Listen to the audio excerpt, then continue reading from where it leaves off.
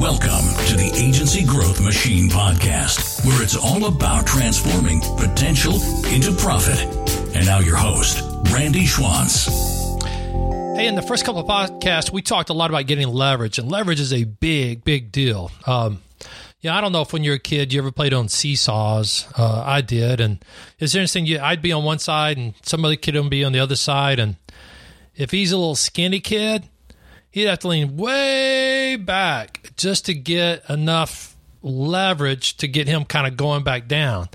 If he's a big old large kid, then I'm the guy who has to lean way back to get leverage to go down. But that fulcrum in the middle, that the seesaw's on is kind of that middle deal. So, people have been using fulcrums to get leverage, in construction jobs all the time. I remember when I was a laborer out in Lubbock, Texas, man, working, to build concrete tilt-ups.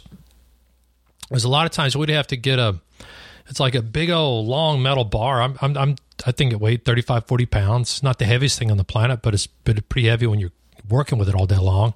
Had a sharp edge on it, and you'd sit there and kind of drive it down into, between two 2x4s, and then just kind of way lay down on it to be able to pop something up that you couldn't have done. You couldn't have done it with a hammer.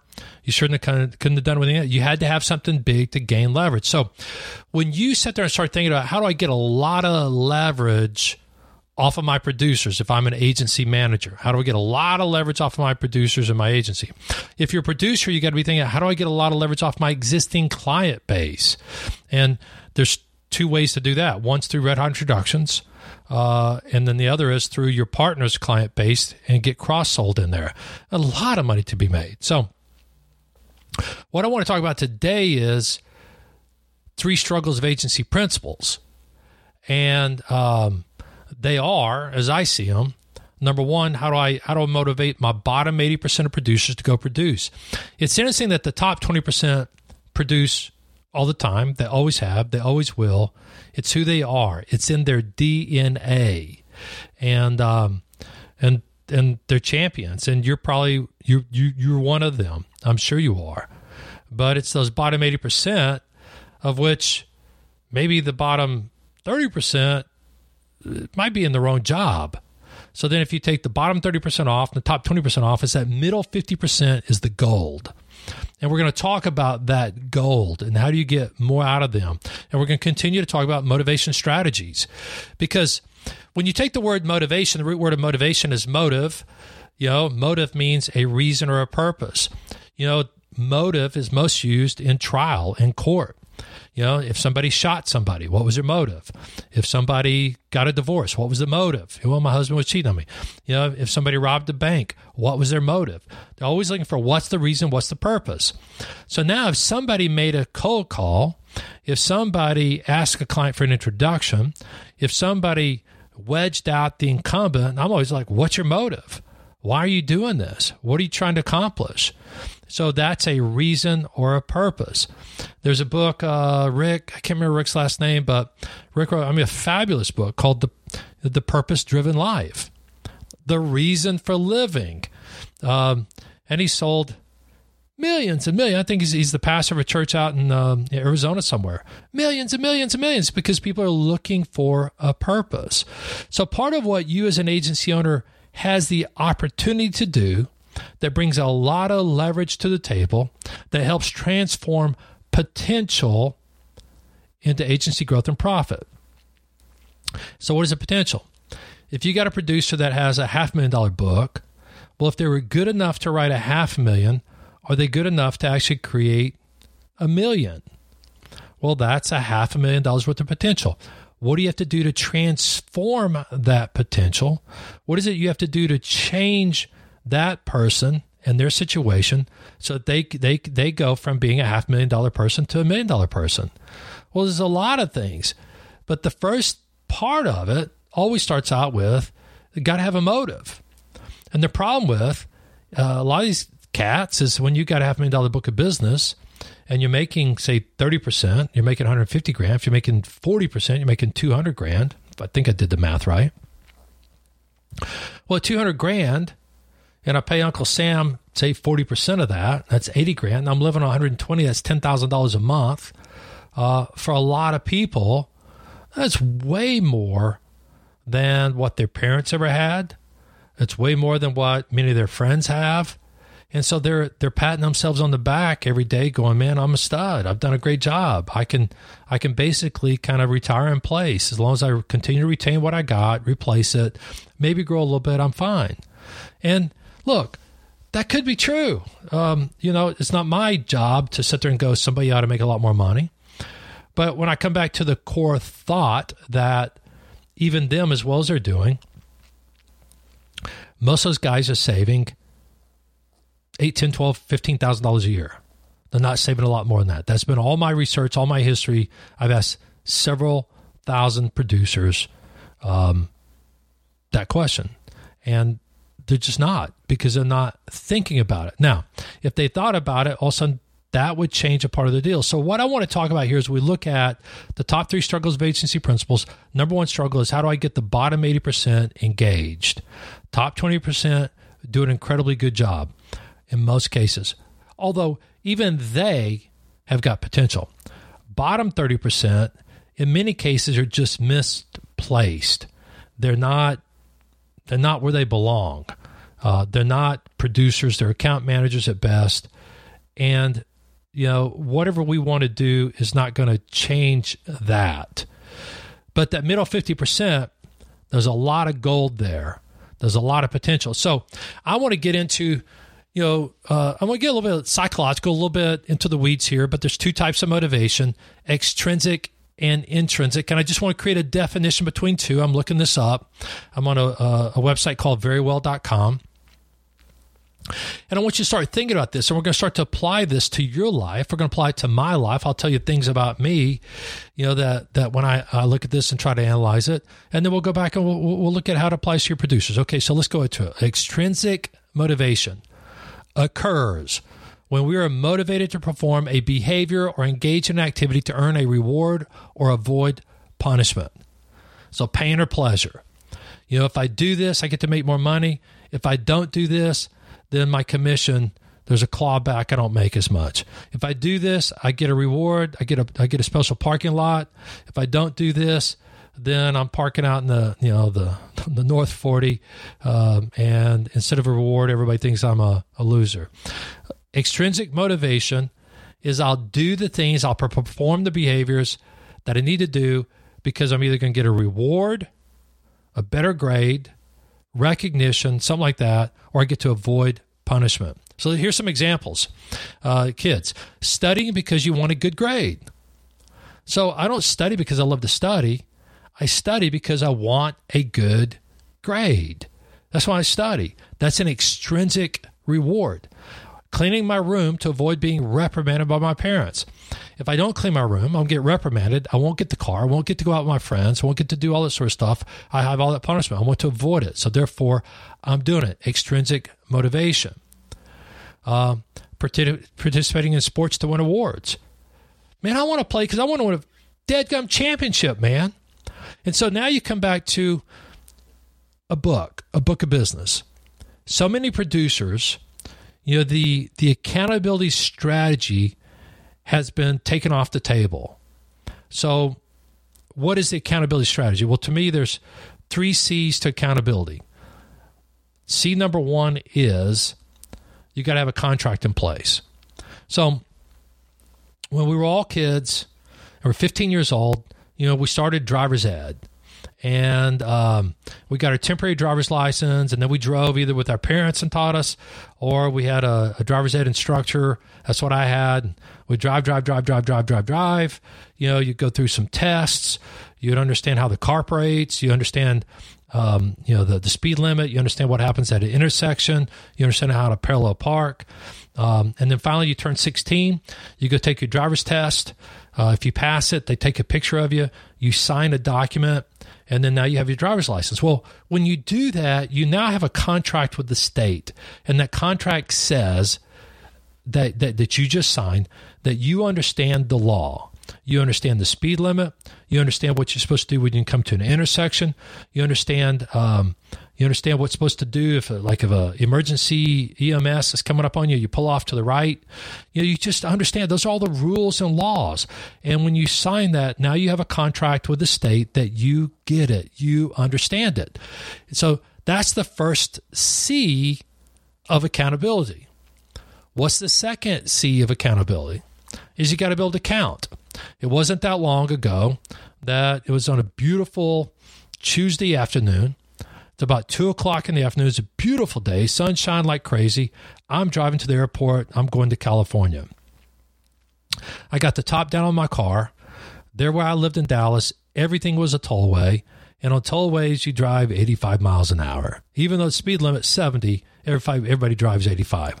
So like everybody, man, I got the top down, music turned up loud. Man, I'm having a great time. Sun shines on my face, went through my hair.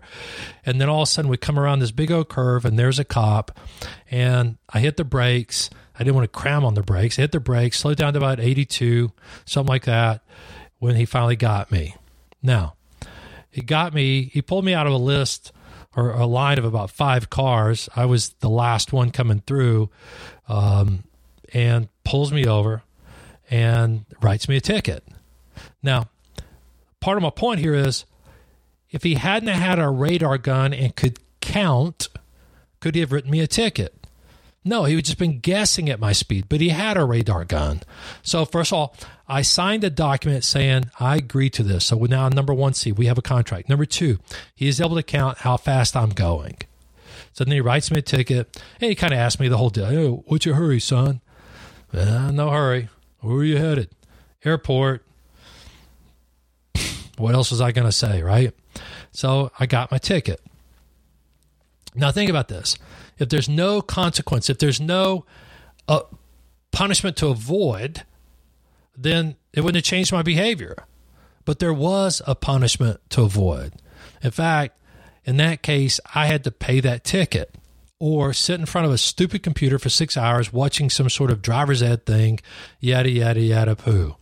So because there was a punishment or a consequence, we have accountability. So 3 C's of accountability. You got to have a contract. You got to be able to count, and you got to have consequences. So now let's go back. Producer motivation. In so many agencies, the mantra, the belief, the philosophy is, well, if they're not costing me any money, I'm going to leave them alone. Rather than, and think about this, if you had an investment, so you got $100 or $1,000 or $10,000 or $100,000 in the stock market, you wouldn't say, well, if it's not costing me anything, I'm not going to worry about it. You'd sit there and go, I want to try to get the best leverage off all of my investments I can. So, I mean, hey, producers, if you listen to this, don't take this wrong, but you are an asset or an investment of the firm. And it's up to the firm, it's their fiduciary responsibility to all the other employees to get the most out of you as an asset. They need to leverage. So the attitude, well, they're not costing me anything, I'm going to leave them alone, is crazy. You can do it if you want, but it's crazy. We should be running them through extrinsic motivation exercises. Extrinsic going, what really gets them cranked up? What do they either want, called the reward, or what do they want to avoid, called punishment?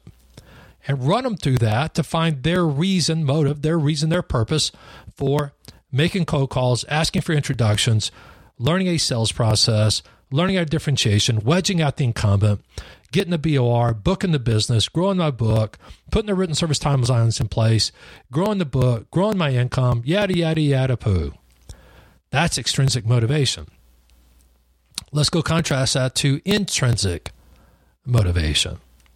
So intrinsic motivation says it involves engaging in a behavior because it's just personally rewarding. Essentially performing an activity for its own sake rather than the desire for some external reward. So for me growing up, I played guitar. There was no reward. I mean, the girls didn't come around. There was no, I wasn't in a band. I wasn't going to be on stage. Nobody was going to be cheering for me. I just really enjoyed picking up the guitar. And it's back in those days, it was a standard guitar. It wasn't electric. I can kind of finger pick some songs. I could do some Eagles. I could do some Neil Diamond. I could do a little bit of America. I keep going. I think about it. Some other songs. I sit there and there were songs within my range I could sing, just pluck. I just enjoyed it, man. It was just fun. Intrinsic motivation. Every once in a while, I'll get some friends together, a couple of beers, and we kind of harmonize doing some country songs. God, it was just fun. Intrinsic motivation. Learn how to play guitar because I just enjoyed it. That's it. I don't enjoy crossword puzzles, the Sudoku or Sudoku. None of that stuff. I don't enjoy it. I would never do it. But playing guitar, man, that's cool. Going outside, just shooting some basketballs, that's cool. No motivation there back when I was high school to be able to get on the court and play. But today, it's like, just go do it. It's just fun. So now, producers, if you thought about it, and you're going to be just brutally honest with yourself. And if you're honest, if you're a producer, think about it for you. But I'm talking about agency managers right now.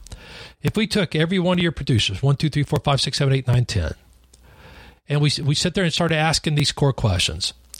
Does this producer right now, if I fired them, do they have enough money, whether they're young or old, whether they're young or old, whether they're in the 30s, 40s, 50s, 60s, or 70s, do they have enough money that if I fired them today, they could just go on their little fancy way and have no negative implication? If the answer is no, then they're not independently wealthy.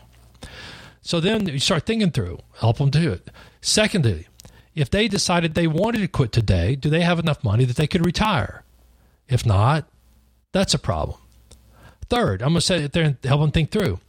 Are they saving enough money now that 20 years from now, when they turn that ripe old age, they will have financial freedom? And so those are the kind of questions that I want to think about with them. And I don't want to make it just about money, but I want to make it about money and the money that freedom buys, and how it impacts their children and their spouse and all that stuff. And also maybe get some into status and how they feel about themselves. Now, here's what's interesting. We talked about this before. If I try to motivate you to be the next Marsh McLennan, to be the next Aon, to be the next Willis, or to try to trump what A.J. Gallagher's doing, you go, who cares? Now, you would say, who cares, either because you really don't care, or you would say, who cares, because you're thinking, holy crap, how do I go build an organization worth multi-billion dollars? I don't know that I've got the knowledge, the strength, the leverage, all that sort of stuff. So therefore, a belief would stop you from thinking that way. Now, here's what's interesting.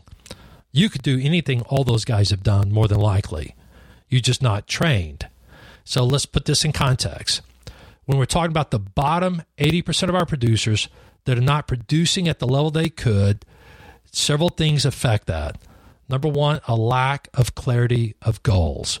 We need to sit there and think about as if we're a financial planner, mapping out how big that pot of money needs to be, reverse engineering how much money you need to save between now and then to do it, reverse engineering it farther, how big does your book of business need to be to throw off that much money, reverse engineering it farther, then how many new accounts do you need to write this year to be able to get there, reverse engineering it farther, and sit there and go, okay, let's talk about how many prospects you have in your database, how many cold calls or networks or introductions you need to get, what closing ratio, so that now there's a connection between here's how much money I need, here's how much I need to save, here's how big my book of business needs to be, here's how much I need to write this year, here's how many closes I need to have, all the way down to now here's what I'm going to do to prospect.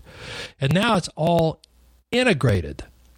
Now, please don't be offended, but a lot of the goal setting I see that agencies do is it's a 1-year spreadsheet that does nothing to get the producer thinking about what's in it for me. In other words, it doesn't connect back to their personal life, their family, their kids, the college, the weddings, the universities, their education, the financial freedom, any of that stuff. So that's just one big piece of motivating the bottom 80% of the producers. Looking at intrinsic, extrinsic motivation, breaking it down, getting the goals very, very flat. I mean, right down there in the dirt, so it's real. Have it, and now we go back to leverage. Have it to where every time you run a sales meeting, there's their new business goal up on the table. There's where they are in relationship to that new business goal. When you have your private coaching sessions, you just pull up and go, there's your goal. That's where you are. Remember, you wanted these things. How are you in relationship with all that? If it's working for you. If not, then let's talk about what we need to do to make that happen. And if you did, here's the question I got for you. How many more tens of thousands, hundreds of thousands of dollars, how many millions of dollars over the next 3, 5, 7, 10 years would that create for your firm? It's a huge number. Now, when we get into struggle number 3 of agency principles, which will be coming up in a couple more podcasts, we're going to be talking about the reason you don't do these things as agency owner is because you have no time. Time is the villain. Time is the enemy. And time, in many cases, is winning. They're beating you up. They're like the communists when we were kids. We'd hide out under a desk because Russia, we've been told all the Russian guys are bad and they're going to send a A-bomb over here and blow us up. So we'd hide out. They were the enemy. Well, your biggest enemy right now is time. And if you don't have great systems to get big leverage off of time, the enemy wins, and in a sense, you lose. So when we come back next time, we're going to be talking about big struggle number 2, find, hire, and develop real producers. And, man, there's a lot of meat in that one. I mean, there's a lot of meat. I had a situation personally where my client in Fort Worth, Texas, I met those guys in 94. In 95, I got involved in helping them hire. At the end of 2005, 10 years later, we'd hired 34 producers, 29 made it, and those 29 producers had built what was $17.5 million of renewable revenue. The $17.5 million of renewable revenue built by those 29 producers over that decade would put them at that point just by themselves in the top 100 agencies back in 1990 and 2005. I mean, it's amazing. And so what I want to do is share with you as we start to get into find, hire, and develop real producers is some of those things that I learned along the way. And by the way, I wrote a book about that too called Grit, How to Find, Hire, and Develop Real Producers. So a lot of these resources are available to you if you want them on our website, thewedge.net. But my goal has been, will be, always will be, is help you continue to build a high-growth agency in only 90 minutes a week. And the way to do that is by gaining leverage off of these pieces and these systems in your agency. So I look forward to seeing you at our next podcast. Talk to you soon. This is Randy Schwantz. Adios.